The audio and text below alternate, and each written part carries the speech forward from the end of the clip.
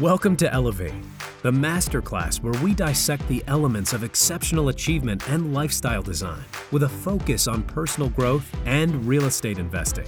Now, here's your host, Tyler Chesser. Elevate Nation, welcome back. This is Tyler Chesser. I'm so thankful to have you here. I'm feeling good today.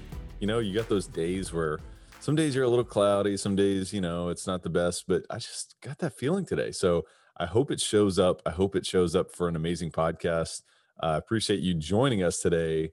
And I'm absolutely blessed and grateful to be sitting with David Stein today. I hope that you're excited. I'm excited for a wide-ranging conversation with an individual like David, who offers so much value for so many people and who has created really so much wealth, not only for himself, but for others as well, just through sharing information and through being an expert, through investing in himself, investing in his own learning. So we're going to distill that today. I'm really excited about that. And I want to ask you the question that I always ask. Are you ready to take it to another level? Because that's what we're going to do today. This is Elevate. Of course, we sit down for mind-expanding conversations with influential authorities in real estate, as well as experts in other industries and disciplines. And of course, this is for leaders, entrepreneurs, and real estate investors who have a burning desire for the extraordinary. It is our mission to identify and apply how the best of the best raise the bar personally and professionally to achieve greatness in real estate and beyond.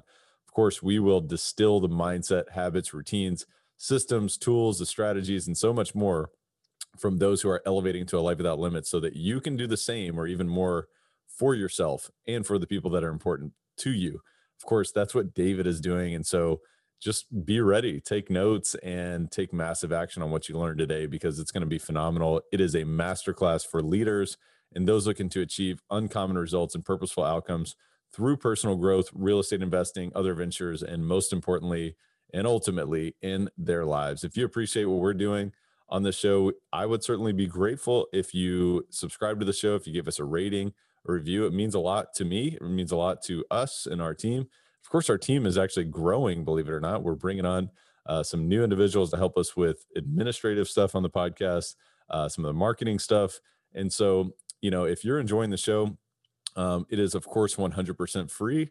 We just ask that you give us a rating, a review, subscribe to the show, and share it with someone else, because, that's one of the ways for us to grow our messages, for this to organically grow. And of course, if we're giving this to you for free, we ask that your fee that you pay is just to share this with someone else. If you find value with the show, we'd certainly be grateful. I've built businesses for, the realm of my professional life through referrals and through adding value and exceeding value. And so that's my goal here through Elevate. And that's our goal. That's our team's goal. So if you are finding value, if you are applying the principles that we've talked about on the show, and you're seeing some shifts in your business and in your life, give us a favor and give us a little bit of help and share this with someone else. So also, I will invite you to check out our new website, elevatepod.com. Of course, we've got a ton of resources, a ton of opportunities for you to apply, what we talk about on the show. Because we talk about show notes, it's all on elevatepod.com. You can take a look at every single episode we've had. We've got book recommendations. We've got, resources on the coaching side of things. You name it. I mean, we've got so much stuff there. Of course, check us out on all social media platforms, Instagram, Facebook, Twitter, you name it. Of course, our Facebook community page as well. You can go deeper, build a relationship with the tribe, and expand the conversation beyond Elevate. And go check us out there, Elevate Podcast Community on Facebook. And with all that said, I want to introduce you now to David Stein, who is the founder of the Money for the Rest of Us podcast. And Money for the Rest of Us in general. Since 2014, he has produced and hosted the Money for the Rest of Us Investing podcast. The podcast reaches tens of thousands of listeners per episode and has been nominated for 6 Plutus Awards. David also oversees Money for the Rest of Us Plus, the premier investment education platform that provides professional grade portfolio tools and training to help individual investors manage their own investment portfolios. He is the author of Money for the Rest of Us, 10 Questions to Master Successful Investing, which was published by McGraw-Hill. By the way, I remember McGraw-Hill back in the day, textbooks for college and high school and all those things. So Obviously, David has got a lot of credibility with the McGraw-Hill publishing of his book. Previously, David was an institutional investment advisor and asset manager. He was a managing partner at FEG Investment Advisors, a $15 billion investment advisory firm. At FEG, David served as the chief investment strategist and chief portfolio strategist. So I want to introduce you to David, and I hope that you enjoy this wide ranging and very insightful discussion with this expert in David Stein. David, welcome to the show, sir. How are you? Hey, it's good to be here. Thanks for having me. My pleasure. No, it's actually really a pleasure to have you. And tell us a little bit more about yourself behind the bio. Obviously, you've got a great public presence, and many people know you from that perspective. But what are some things that people don't know about you? Well, I quit my job at 46, called myself retired, and realized that when you use a word like retired, people end up having projects for you to do. And so I stopped I don't use the word retire anymore. I'm a big hiker. We like to travel. I'm a biker. We spend half the year in Teton Valley, Idaho, up in the mountains, and then the other half of the year in Tucson, Arizona, when we're not traveling around. That's awesome. It's almost like you're the guy, or you were the guy who had the truck, right? Anytime you know anybody who has a truck, it's like, all right, I need you to move this over here, and I need you to help me move, and I need you to pick something up. Now you're retired. It's like, all right, wait a minute, I could put you to work. You got some skills here. Exactly. That's awesome. But I work about 30 hours a week still, though. So it's retired. I'll keep doing what I'm doing for many, many years because I enjoy it. So what was it about retiring at first that kind of drew you in, and then was it just because you felt like you got trapped into doing stuff for other people that you weren't expecting, that then said, hey, maybe I'll find a better way of spending my time? Or what was the shift there that happened? Well, the original shift. So I was with my partners in institutional advisory firm for 16 years, and had ultimate freedom. I lived in Idaho. I didn't have a boss. I was making great money, but there just seemed like there could be more freedom to be had. So what would it be like to not have clients calling you up, or not have to go to give a speech somewhere? What would that be like? And ultimately, I quit to just kind of see what it would be like to go out on my own. Because for many years, as an advisory team, we always said, we think this, we think that. I wanted to see what it would be like to just say me, here's what I think about the investment markets right now, or some other topic. And so I did that. It took me, several years to kind of figure out my path, part of it, which was saying I was retired and realizing, no, I guess I'm really not retired, even though I'm not working. And so and I tell people all this all the time when they quit their job, particularly if they've been at a particular organization for a decade or more. In some ways, it's like, it is a very emotional transition, and there's a stress there that you don't even recognize. It's a lot like a breakup of a marriage or something like that, although this is generally happier because you're leaving a work situation, but hopefully it's happier.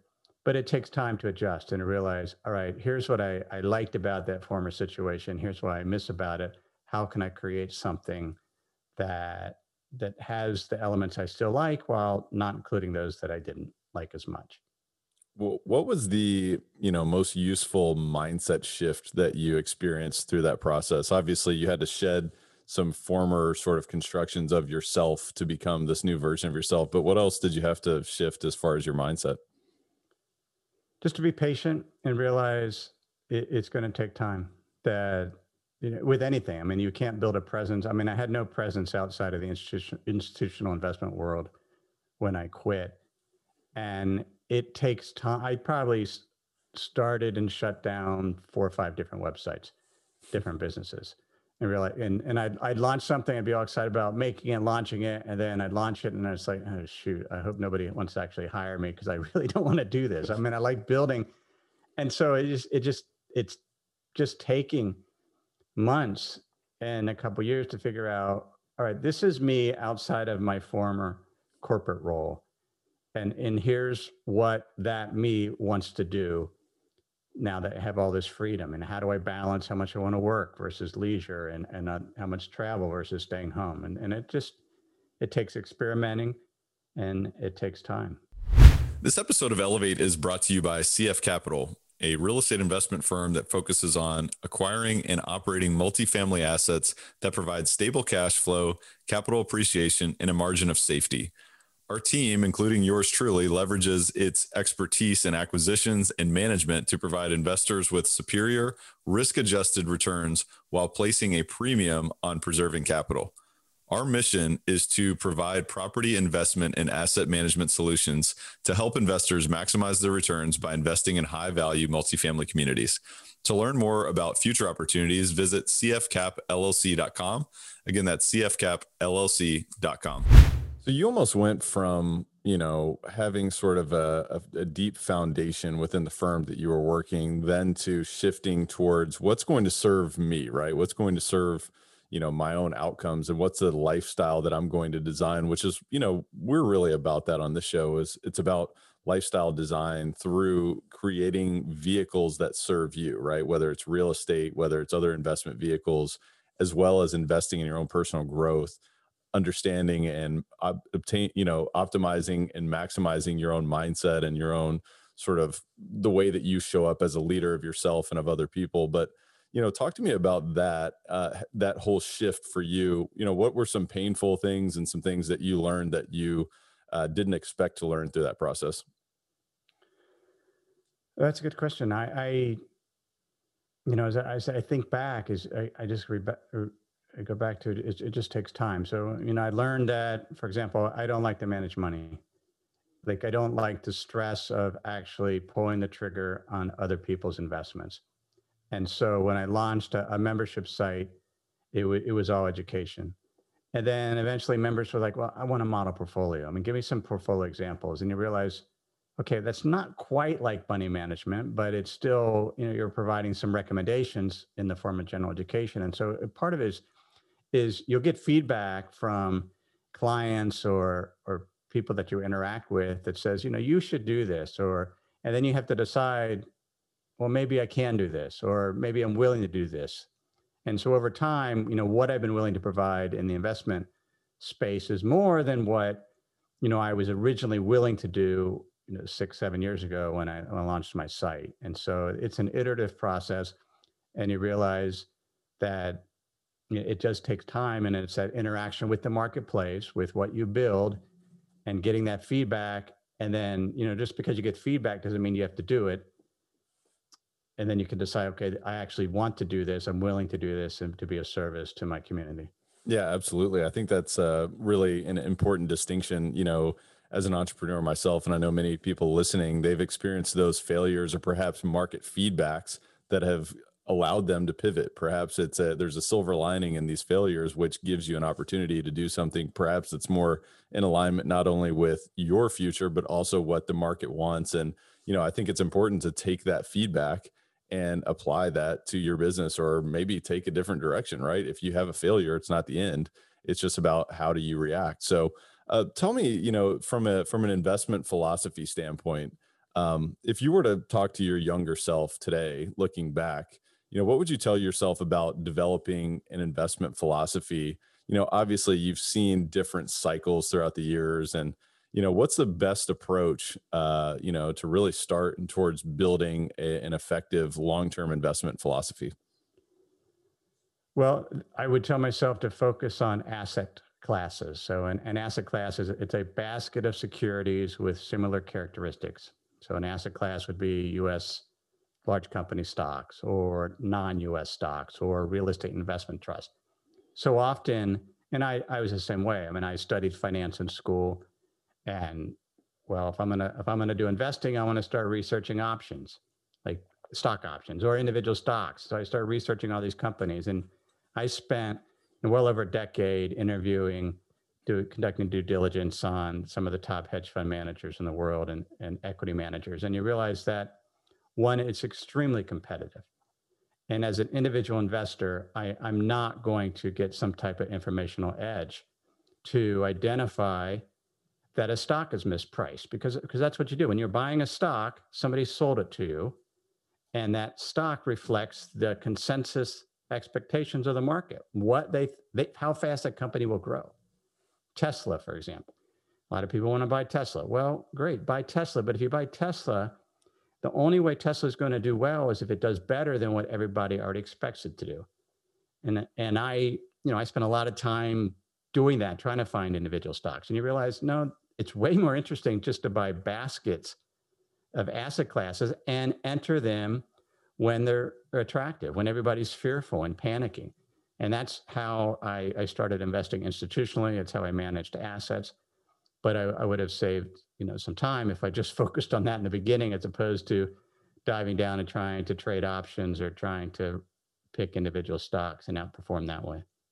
Yeah, I think that's important. And, as a real estate guy, I look at the stock market sometimes and I say, how do people make sense of this? It seems so speculative. And of course, as you mentioned, there's many, highly professional individuals operating in that space that have so much more of an information advantage than you do. So I think that's really helpful to start from that position of, all right, let's identify the asset, classes and look at the buckets and identify where are we in the, macro or micro market cycle and make decisions based on that. But it still seems perhaps, and maybe this is some ignorance from my side of things, is that there's still quite a bit of speculation going on there. But could you talk to me about a little bit of perhaps maybe what the strategy is behind, you talked about the philosophy of identifying the baskets and the asset classes.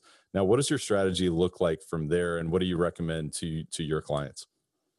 Well, what I focus on is what I call return drivers. So, over long periods, what is it that drives a particular asset type? Let's say real estate. I mean, it's driven by cash flow. What's the dividend? What's the rent? What's the income? It's driven by how that cash flow is growing over time, so the growth rate, and it's driven by the price that investors are paying for that cash flow, be it a price to earnings ratio for stocks, be it a cap rate for a private real estate opportunity. And those three things work together. So when I'm trying to identify an asset class, I'm very cognizant of, well, what is its income? What's its cash flow? What's its yield? And to what extent is that cash flow growing? And what are investors paying for that? Are they overly optimistic? Private real estate right now, and it's been this way for a number of years, the cap rates are extremely low. And so low that, it's not an asset class that I'm necessarily comfortable investing in, because I remember when you could pick up properties, where the cap rate was double digits before leverage. And now, they're selling for 4 to 5% type cap rate. And now obviously there's some opportunities out there, but you have to search far and wide for them. And I tend to be a lazy investor. So I'd rather focus on things that I don't have to do too much due diligence on, focus on asset classes, focus on looking at where people are panicking and take advantage of that. And that's how I invest. Are you seeing a disconnect in cap rates in the private real estate market versus real estate investment trust market? You have. The public REIT market has sold off way more than private real estate. And, it remains to be seen based on how COVID plays out, whether you'll see private real estate valuations drop. What's supporting it is very, very low interest rates. And so, there's a case to be made when you look at the cap rates on private real estate versus bond yields. But at this point, there is a disconnect. So public REITs are more attractively priced than private real estate opportunities right now. Yeah, and we're absolutely seeing, highly compressed cap rates in the private real estate market from our vantage point. And I know many of our listeners and partners are as well. So it is obviously extremely challenging to locate opportunities that make sense. And obviously with a rapidly changing environment, in addition to a higher sort of level of distress in the marketplace, it's really interesting with all of those components sort of merging together.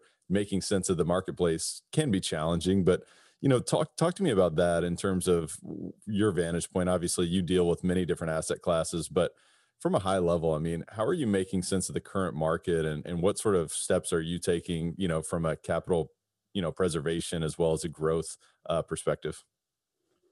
Well, the way that I invest is very much focused on capital preservation. So my overall stock exposure, like common stocks, is less than 10%. I, but I use what's called an asset garden approach. So I just want a variety of asset types, just like you have a flower garden, you have a variety of flowers, different types, different roles. And so I have well over a dozen asset classes, from preferred stock to private capital, where I'm in venture capital, leveraged buyouts, I'm in real estate investment partnerships.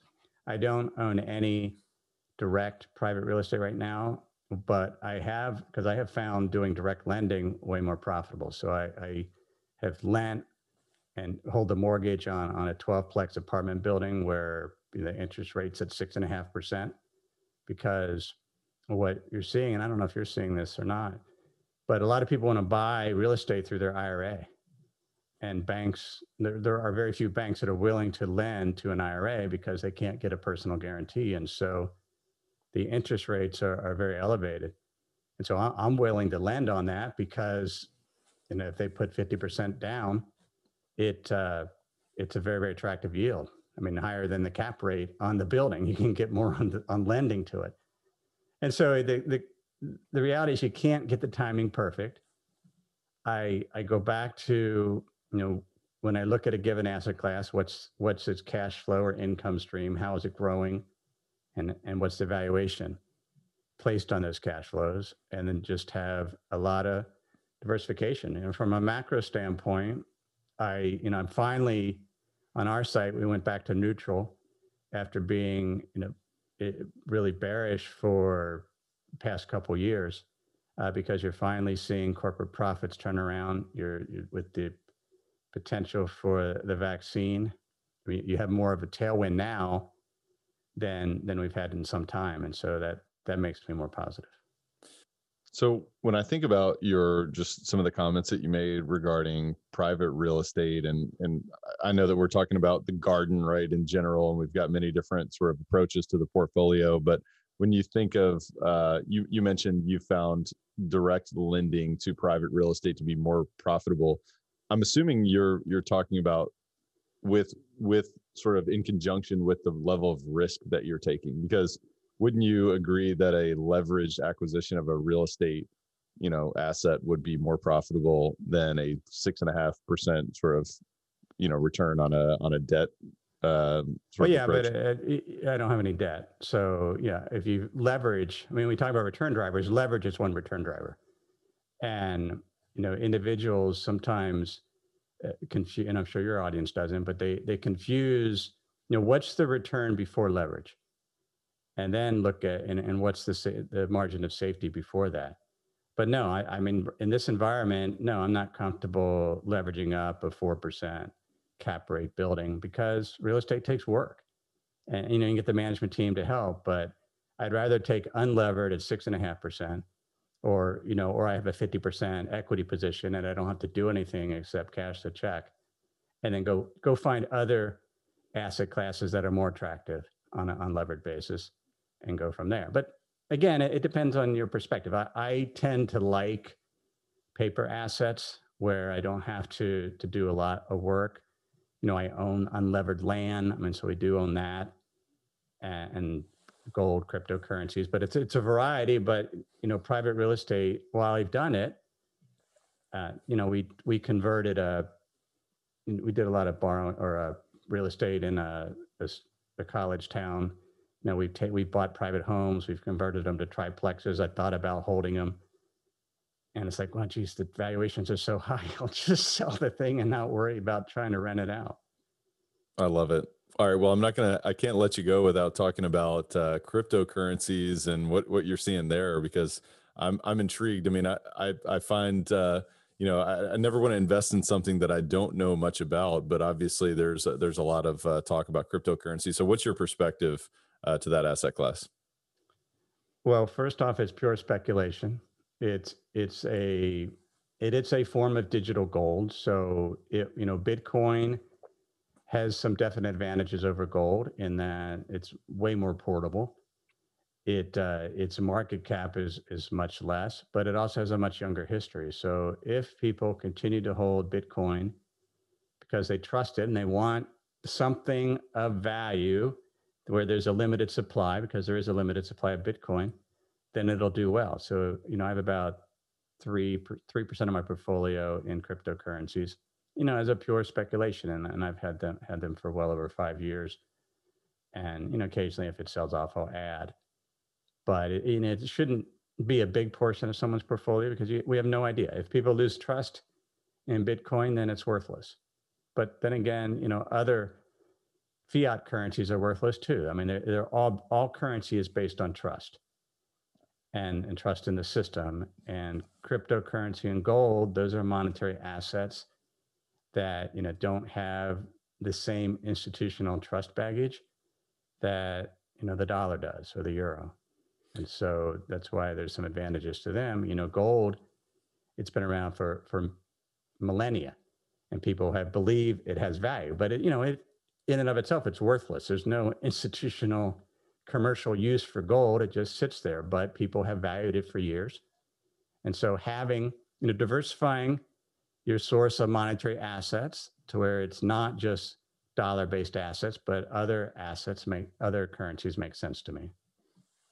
And I would imagine that you've got some thought, to what's going on in terms of, money injection or dollar injection. I mean, what's your crystal ball telling you over the next few years? I mean, is the dollar going to become irrelevant at some point? Are they going to print themselves into oblivion, or what's your take on that? No, it'll be decades because, the dollar remains the reserve currency. The vast majority of international transactions in the dollar, international tradings in the dollar. The U.S. has the biggest and deepest capital markets, and people, there's a huge amount of dollar borrowing outside of the U.S. And so unless that changes, there isn't any viable replacement for the role the dollar serves. And, the dollar has always grown, the money supply. It isn't government spending money. The primary driver of growth in the dollar is bank lending. When banks make loans, that creates new dollars. And 90% of the money supply is from banks lending dollars. And through that process, the accounting of making a loan creates new dollars and new purchasing power.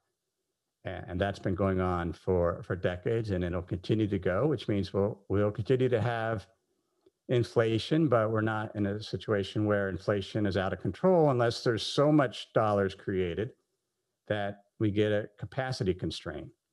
And that's what pushes up prices.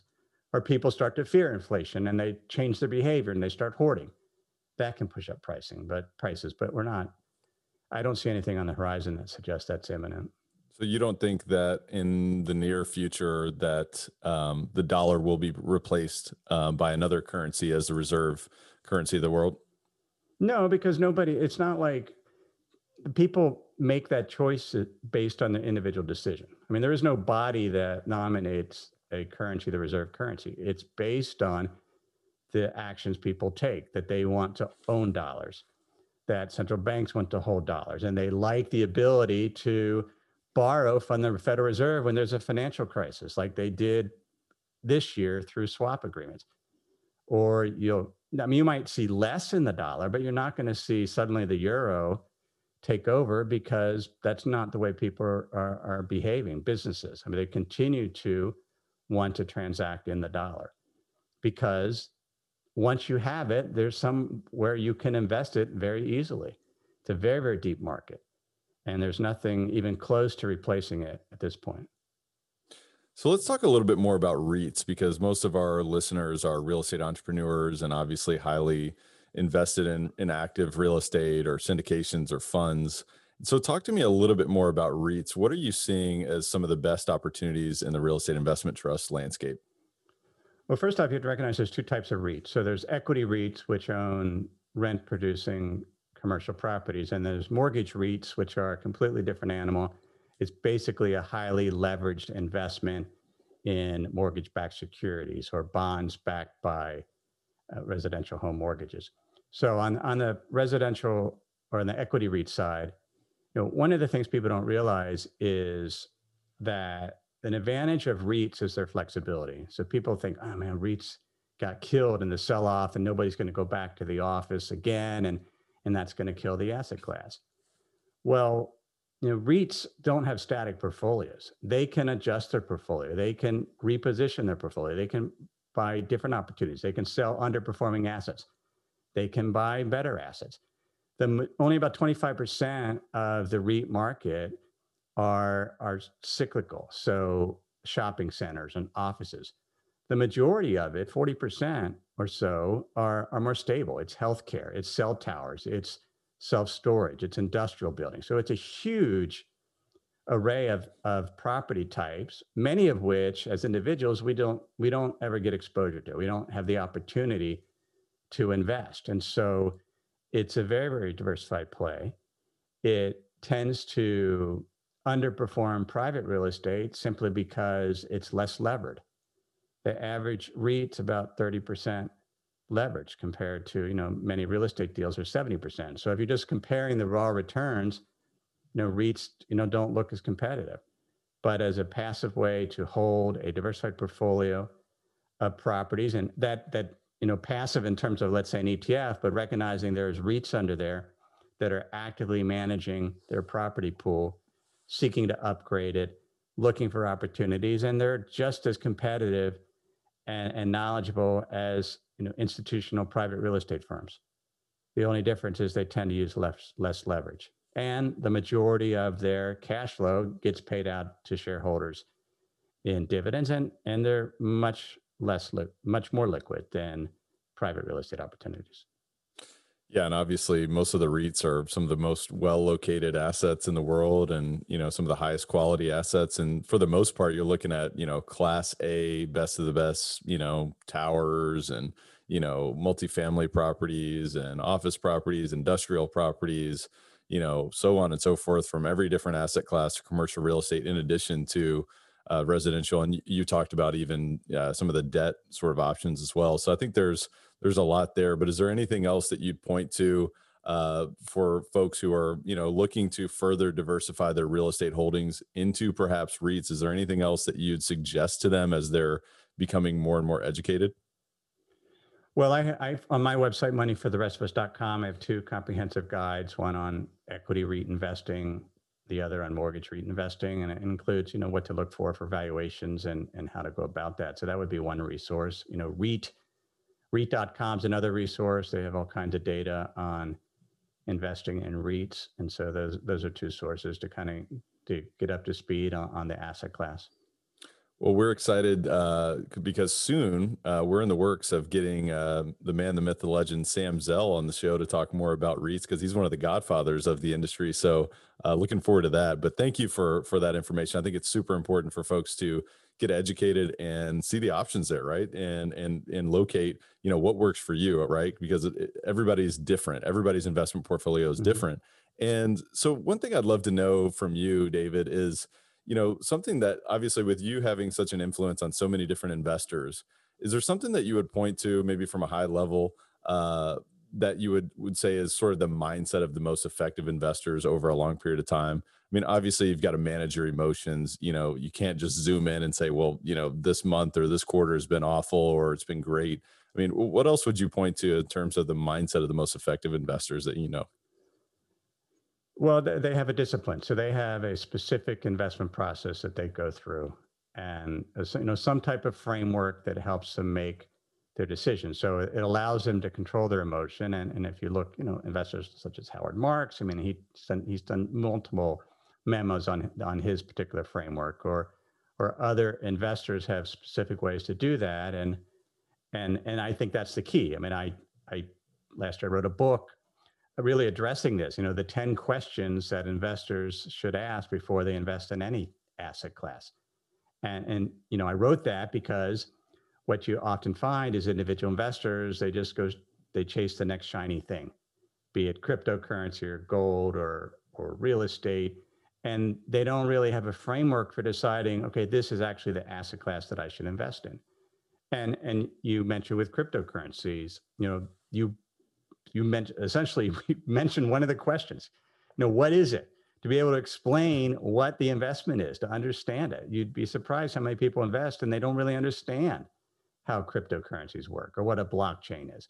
If we can't explain an investment to somebody else, a friend or family member, in a way that they can understand it, then we shouldn't invest, because that process of doing that, it humbles us. And so the best investors I know, they're not great investors because they can accurately predict the future, because most cannot. The best are, they're asset class focused, and they have a framework and discipline that they go through before they make an investment. All right. So you got the 10 questions. We know one of them. So walk us through the other 9, or maybe are you giving us a cliffhanger here to go look at the book, or what's Oh, no. I mean, I'll talk about, some other examples, the questions. Question 2, is it investing, speculating, or gambling? An investment is something that has a positive expected return. So it has the cash flow. It has the cash flow growth. A speculation is something like gold or cryptocurrency, where there's some disagreement on what the return will be. And a gamble is something with a negative expected return and should be done for entertainment. Some of the other questions are, what's the upside? So understand the return drivers and what has to happen for that particular investment to generate a positive return. The risk, the downside is another thing to be able to answer. Who's on the other side of the trade is a very important question. Understanding who you're trading with. A stock market, as I mentioned, is an auction market. What does that seller know that you don't? We do the same thing with real estate. What does the seller know that you don't? Understand what their motivation is. So we need to be able to answer who's on the other side of this trade, and what does it take to be successful. Is this portfolio, is this investment dependent on accurately predicting the future or outsmarting the market? Now, those type of investments I tend to stay clear of. I want investments that have a return driver that can be dependable, be it that cash flow, and there's something underlying, there's a tailwind to generate that cash flow. And some of the other ones are on the fees, expenses, and how does it impact your portfolio. And so those are the 10, and the books that is called Money for the Rest of Us, 10 Questions to Master Successful Investing. But the idea is to have a framework and a discipline, be it these questions or others, that you go through in order to make successful investments. No, that's great. And we'll put a link in the show notes to the book so folks can check that out and dive deeper into these 10 questions. But thank you for illustrating that, because I think they're all extremely important and extremely poignant. I've got one thought, an investor that I really admire, of course, many would as well, is Charlie Munger. I read his book, Poor Charlie's Almanac, a few years ago, and I found it to be highly illuminating. One thing that he mentioned in the book, and really is kind of the theme of it, is being multidisciplinary and being a deep learner. One thing that I love about you, and something that you put on your website, is your list of books that you've read over the past few years. And, it just shows how you're such a learner. You're committed to continuing to grow your knowledge, your wisdom, and challenge your own beliefs. So talk to me about your multidisciplinary learning approach and sort of what role that plays for you. Well, it's something that I've always done as a professional investor. I spent a lot of time on planes. So, I read a lot, anything, I read investment finance books, but tend to prefer, I'll read novels, I'll read other nonfiction, whatever, sparks my interest. And I continue to do that because I have to produce a podcast every week. And I don't do interviews, so it's a solo show. So I need to come up with 25 minutes of materials. So that propels me to, want to read. But whatever happens it has to be something that I'm interested in. Because the last, and I learned this about publishing a book, is, people, they don't want a book. They don't want to be recommended a book, and they don't really want to be given a book, because then it's just this weight that they have, like, oh shoot, I have to read another book or add it to my list. And so, when I, for that reason, I don't necessarily, I'm not giving away books to people, because I don't want to put this albatross on their back that they feel like they now have to read this book. And I'm the same way. So I start a lot of books. I don't finish. There's a lot that I don't finish. It has to earn the right to continue to be read. It's got to be good enough. And, so, I'll finish probably 20 books a year, and I'll probably start, twice that many, 40, 50 books a year. And if I lose interest. Is there anything that you'd point to that earns the right for you to finish, or is it obviously it's a case by case basis, or is It's there a case anything? by case. I mean, it's Yeah. just gotta, I can't get bored. I get bored really easily. So if it, you know, it, if they're telling the same stories or that, you've heard before, they tell about Starbucks or, just all, the hero's journey. Like it's almost like people write a book and they discover that, oh, I've heard of their hero's journey. Like this is new. It's like, no, it's been like it's been a lot of books. So if it's got to be something unique or unique perspective or well crafted, and a lot of books get rushed out. There's a reason the best books out there, novelists, they only come out with a book every 5 years because it takes a long time to write a really, really good book. For sure. You can write a book in a month, but doesn't mean you could call it a book, but that doesn't mean it's very good. So it's got to capture my interest. It has to be well written. And, sometimes I just get bored. It isn't the author's fault. It's just, I wasn't ready for the book. Hey guys, I just wanted to take a brief time out from this show, this incredibly mind expanding discussion, to speak to the high achievers, the high performers. I wanted to speak to those who have a burning desire to go to the next level and beyond. First of all, I hear you and I see you. When I got started as a real estate entrepreneur fresh out of my W-2 corporate job, I was excited and jubilant to create and design my future. At the same time, my business and life was filled with confusion, filled with fear, doubt, uncertainty, and to be honest with you, sometimes even sleepless nights and hopelessness, even while experiencing what many would have considered substantial success. Ultimately, I mustered up the courage to hire one of the world's top high-performance business coaches to work directly with me on creating strategies, systems, and profound shifts towards accelerating my multifaceted performance and to become an industry leader. After years of investing significant resources into myself and in my business through this process, I'm now paying it forward as a high-performance coach to those who feel called to elevate to the extraordinary. Wherever you are right now, you know deep down that you have it within you to be great. If you're someone who's seriously looking to elevate your business, your real estate portfolio, your cash flow, your deal flow, your network, your net worth, your lifestyle, and ultimately your life right now and ongoing for the rest of your life, I have a message for you. Because if that's you, then I invite you to visit coachwithtyler.com. I have limited coaching spots available to guide people like you who want to substantially close the gap from where you are to where you want to be. These are first come, first serve, and demand high touch, one-to-one focus from me directly to you. And this is not for everyone. This is only for those who are decisive, committed, and willing to do whatever it takes.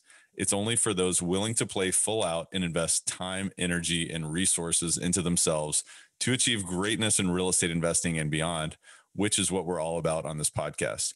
This is for those defiantly inspired for transforming as an empowered, limitless, and unstoppable human being in full control of their and their business's future. If that is you, I invite you to visit coachwithtyler.com. Again, that's coachwithtyler.com, where you can apply for this life-changing opportunity. We will then schedule a discovery session where we will directly discuss what's working, not working, and how we can work together to accelerate your future. With that said, enjoy the rest of the show.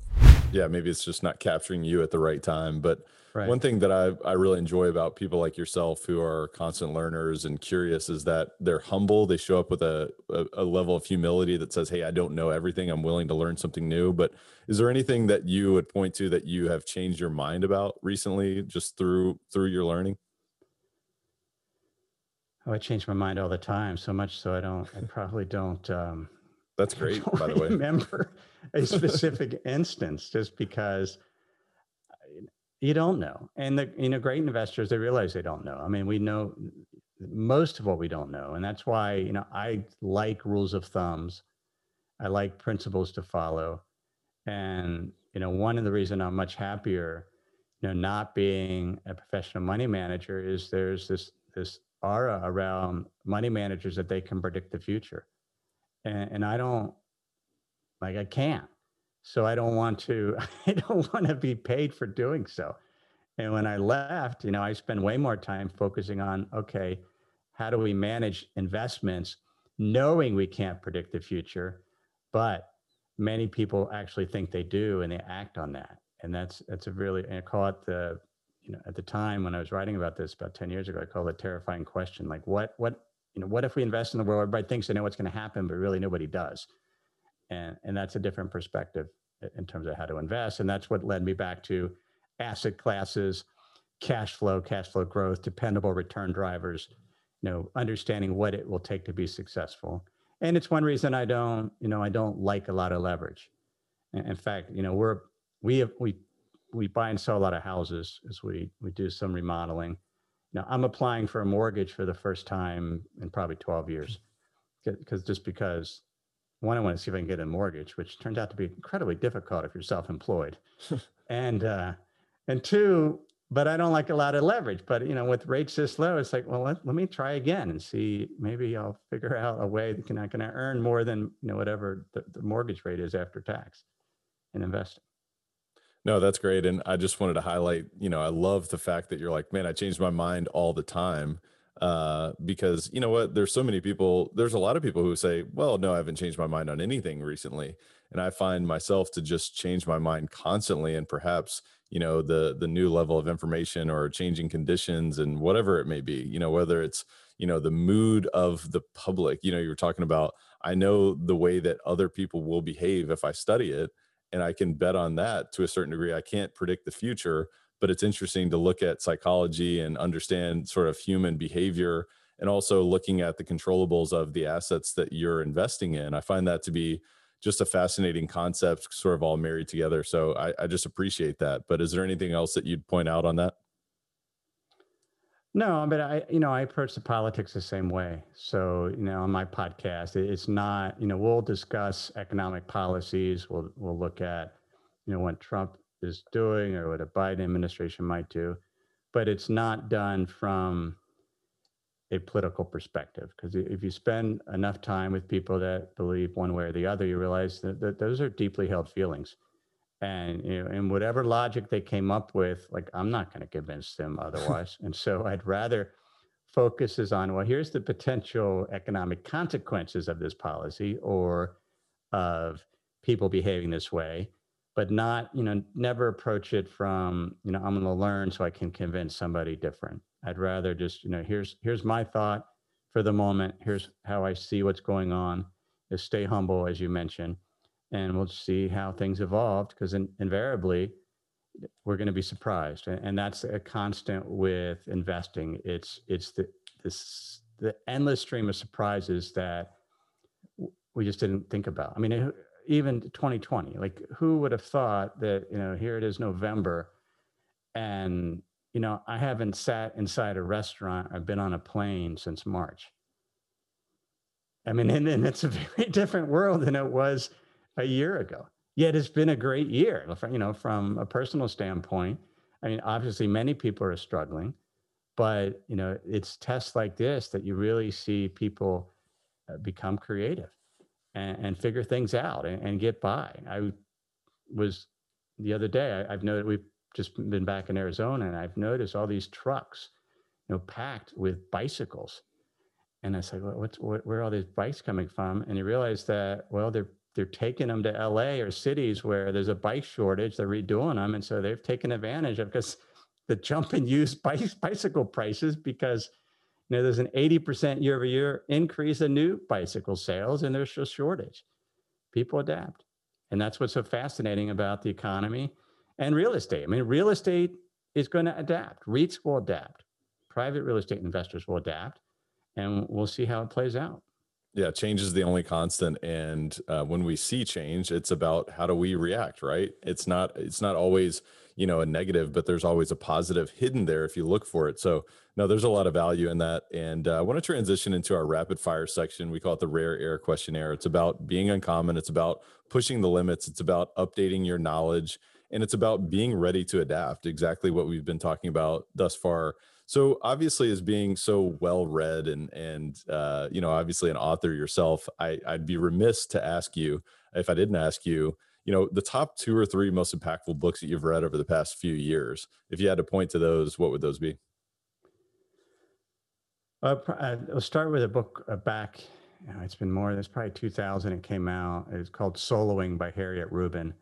And, I was working, with my investment advisory firm. I'd only been there probably 6 years. And I remember taking it on a plane to Mexico with my son. and reading it for a week or so. And it really opened my eyes to, hey, I could actually do what I do on my own and not have to be part of a team. And the idea of doing projects for people. And, that was very enlightening. A book I really enjoy also is called The Unknown Craftsman. It's by Soetso Yanagi. It's about a book about pottery, and I don't do pottery, but really it's about aesthetic, beauty, what makes something beautiful. And it's, I like the book because it's completely different.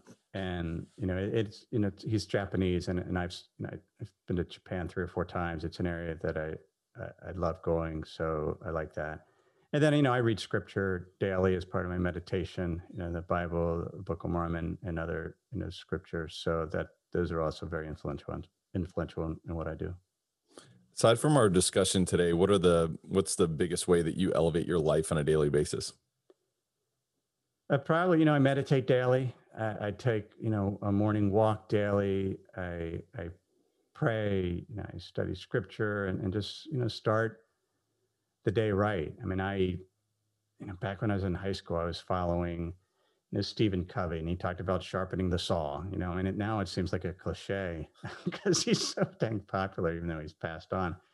But at the time, that was eye-opening. Like, sharpen your saw, make sure your blades are sharp. Spend some time each morning, what he calls a private victory, where, you set your day right, and then you can go out and have public victories in the arena, be it business, education, or whatever your public sphere is.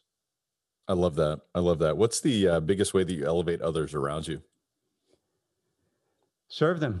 So, business is service, living is service. I often think, what we do for our job, it's like having a role in a play. This is my role, in my life. And the reason I have this role is because I get to interact with others, like on an individual basis. And it's way more fun to help somebody individually than to write a check to a charity, because you can see it in their eyes. And so we're always looking for ways, like, who can we help today? And even if it's, smiling at them, or, giving a bigger tip at a restaurant or something like that, anything we can do just to help people out. Well, you've been a great service to us today, and I really appreciate you sharing so much wisdom with Elevate Nation today. It's an absolute pleasure to have you here, as I mentioned early in the show, but tell the listeners how they can learn more about what you do. Sure. So my website's moneyfortherestofus.com. So that's where you'll find the podcast, the membership community, the book, and anything else I happen to be doing. Yeah, we'll put a link in the show notes there to the website, to the podcast, and everything that David's all about. So rest assured that will be there. Check out elevatepod.com for all of that. And I want to encourage you to share this with someone else. Who else do you know that could really benefit from listening to this conversation, taking action on this conversation? Because there's so much wisdom here. There's so much to apply. And what were your top 3 key distinctions? I always ask this question for a reason, because you have to distill back and say, hey, if I'm learning and listening, what am I taking action on? And so distill this down to what are your top 3 key distinctions. So I would encourage you to do that, share this with someone else, and actually become the teacher, because we all know that the teacher really in many ways learns the most. So share this with someone else, and also take action, because this is the most important part. If you don't take action on what you learn, there is no power in just knowledge. Knowledge is not power. The real power is in taking action, applying, and being willing to be adaptable, because look, things are going to continue to change. But those who are adaptable are those who rise to the occasion. So with all that said, David, I just want to thank you again for being on the show. Great. Thanks for having me. Elevate Nation, thanks for tuning in. We'll see you next time. Thank you for listening to Elevate. If you enjoyed this episode, be sure to rate, review, subscribe, and pay it forward by sharing with a friend. Most importantly, take this opportunity to elevate your results by taking immediate action on what you learned. For more, visit elevatepod.com.